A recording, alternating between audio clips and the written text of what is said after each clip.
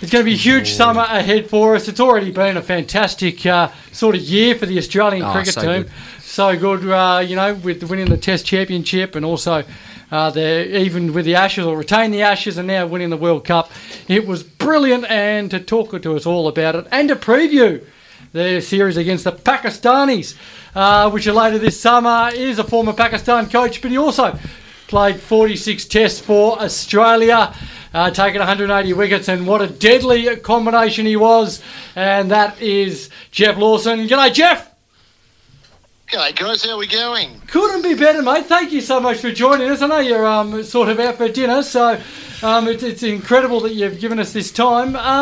Tell us, I want to get your thoughts on the one-day World Cup win and your thoughts on the Australian team.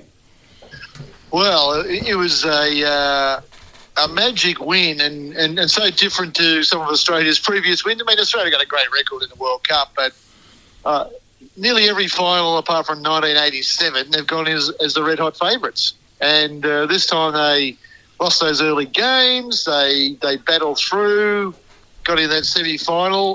Well, first of all, to get to the semi, they had to beat Afghanistan, and that Maxwell 200 was just the most astonishing innings I've ever seen. And they got the semis and the final. They played some great cricket, and they beat the red-hot favourites in the final. So a really memorable World Cup. I enjoyed it, not just for Australia winning, but the upsets the Netherlands caused, the way Afghanistan played. And it was great to see those nations doing well on the world stage. So, yeah, great win for Australia. But, yeah, a really memorable and interesting World Cup. Geoff, as was here, you've bowled to some fair batsmen in your time. Where would you have put the ball to Maxwell in that type of form? Mate, I think I would have got cramp in both legs before I bowled. I would have done a Glenn Maxwell when he batted before I bowled. I mean, there is nowhere to bowl to him. Mm. Some of those shots he played were astonishing. I mean, the shots when he was cramped up and he could still hit for six. I mean, how do you do that? I don't know. But he played a reverse one, the most amazing shot. He played a reverse ramp flick off one of the fast bowlers. It was almost a Yorker on off stump. And he sort of reverse flicked it over first slip for six. I mean, that's incredible stuff. I mean, yeah, I don't know if there is a place you can bowl to. Of course, he got another 100 the other night in the T20 game against India. So he is one remarkable talent. And in your time against bowling against some of the greats, who did you look at and go, I can't get you out today? Oh, well, a few of them. There's a bit of a queue. But yeah, sort of guys like Viv Richards on his day, nowhere to bowl to him. You know, if you got a dot ball, it's because he'd accidentally hit it to a fielder somewhere. So, yeah, Viv on his day would really rank up there. But people like Javed Mandad, David Gower, they were the geniuses of their time. A couple of Pakistan players like Zahir Abbas, Asif Iqbal.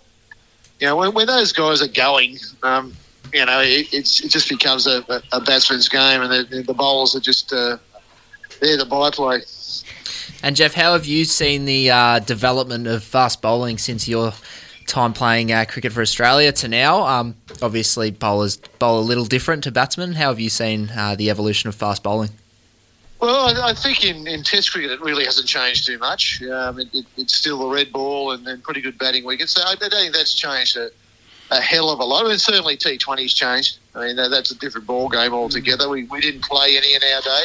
Unfortunately, it looks like quite an exciting game, and lots of deliveries to experiment with. I mean, the favourite ball of a lot of bowlers now in T20 is the slow bouncer. Well, we tried to bowl our bouncer as quick as we possibly could. We want to bowl slow. We want to bowl quick. So things like that. We didn't even think about things like that. And we bowled Yorkers, but probably not as many as these guys who bowl wide Yorkers. We would always be trying to bowl at the stumps. So the game's evolved, particularly in that T20 era. 50-over cricket, yeah. I mean, they've changed the rules a bit with field restrictions, and boundaries have come in a long way. I feel sorry for your modern bowler in white ball cricket because they're on a bit of a hiding to nothing sometimes. Now, I want to get your thoughts on Pat Cummins and his captaincy. I mean, it was a bit different. First time captaincy from a fast bowler for quite a number of years. How have you made that, and what is your opinion on fast bowling captaincy? Yeah, well, I captained New South Wales for nearly 4 years. And during that time, at one time in Sheffield Shield, every state was actually captained by a fast bowler. From Carl Rackham and Terry Alderman. Simon O'Donnell in Victoria, but Scuba was an all-rounder, I guess. I think Dave Gilbert down in Tassie. And basically every state did actually have a bowling captain, which is something people tend to forget that, but it certainly was the case. I mean, with Cummo, I've had a lot to do with him since he's been in the age groups, cricket, the under 15s and 17s. But he's always been a bright guy, When he had his back injuries, he went off and got a business degree. So he's always he's a thinking guy. Fast bowlers with degrees can be quite useful. It might be optometry, it might be commerce, it doesn't really matter. But he was always a thinking guy about the game. I was a strong advocate of him becoming the Australian captain. In print saying that several times, so it doesn't overly surprise me that he's successful. He's a very level-headed guy as well in general. He doesn't get too excited. And you can see when he bowls, he just does his job. If a decision gets turned down, he doesn't, complain about it. He gets on well with umpires. He's a very level-headed sort of guy. So all those things help when you're captaining. But it also it evolves. You learn. You get better or you get out. And he's got better at certainly at Test cricket. He's learned that on the job. And he's 50-over cricket. There were some interesting moves early on, and everybody, even in the final, people criticised the fact that he won the toss and bowled. But I reckon that was the way to go. I mean, there was going to be dew late in the day, which makes it easier to bat. So, he made a lot of right calls, and I guess captains are only judged by their results in the end. And he's had an unmatched year as a captain with the World Test Championship, T20 World Cup and the 50-over World Cup, so he's done pretty well. And what are you looking forward to over the summer, apart from probably a chat with Mike Whitney, who's one of our favourites? But what are you looking forward to over summer? Whitney and I do meet up regularly. We normally have a coffee about 8 and we finish about 1. So it's a long breakfast that we have. My old opening bowling mate, he does love a chat, that's for sure. And he's a gem. He's an absolute gem. Can you just have you got a memory of him or something that we can pass on to him? Most stuff I can't repeat on air, but that's what he says. As a cricketer, just wholehearted. I like to compare Roy with Merv Hughes, two guys who just ran in and they gave it their all. Yeah. It didn't matter if they were injured, they were sick, the wickets were flat, it was hot. It didn't matter to those guys. They considered that the hard tasks on a cricket field were actually to be enjoyed. Embrace the pain, and Mick was certainly one of those. And he got better towards the end of his career. When he finished, when the knees were totally shot, I think he was bowling the best he'd ever had in his whole career. So, I was very lucky. We opened the bowling a lot for New South Wales, and we did pretty well. But he was always a gem on the field, and off the field, it was even more of a gem. He certainly is. He's fantastic. His big passion is New South Wales cricket at the minute, and after last summer's winless season in the Sheffield Shield, he's trying to get the group together, or the band back together, to help out the state. Have you been called in to help out? Well, I have, because I'm a state selector now. So I've had the whole day of the Sheffield Shield today. So, I'm responsible to a degree with who we put on the field. They've got to go and perform. But, yes, I'll join the selection group to see if we can add a bit of experience to it. So that's got its own challenges. I've been a selector when I've been a coach at Pakistan, of course, and as a captain of New South Wales, you get input, but now I've got the responsibility with a few other guys. So we're trying to help the Blues with our off-field efforts. And how's that? Is that a difficult task, or have you reckon you've worked out the answer? Oh, look, guys, there's so much talent in New South Wales. It's the biggest state by population. We've got lots of cricketers. Our club cricketers are very high standard. at the moment, I think the last count was there's 33 players of New South Wales origin playing around the country. So a lot of the other states are dominated by New South Wales players, and that's great. But we still need to beat whether we're playing. We're playing Tassie at the moment. 5 of their first 6 are from New South Wales, and then the Lawrence Neil Smith bowling from New South Wales. Jake Dorrance, the keepers from New South Wales. So you got to get them back.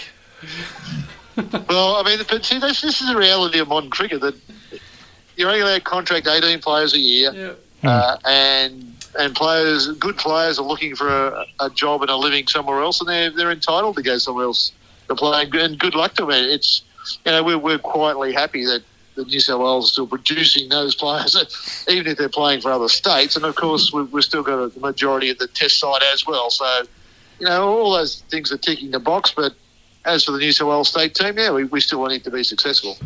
Oh, very good. And the series coming up against Pakistan, we're looking forward to that.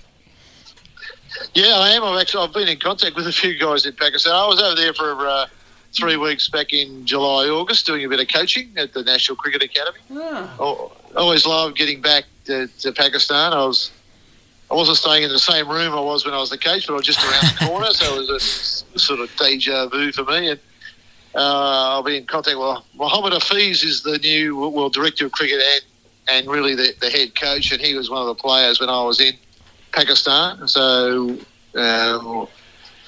we'll be getting in contact and seeing what we can do to help out Pakistan. They've got some geniuses, but they're a bit inconsistent, as we all know. Yeah. And their challenge is to find that consistency. Yeah, can you just reminisce for a second on coaching Pakistan? I mean, I find it fascinating, the team and everything, and particularly its history. What was it like?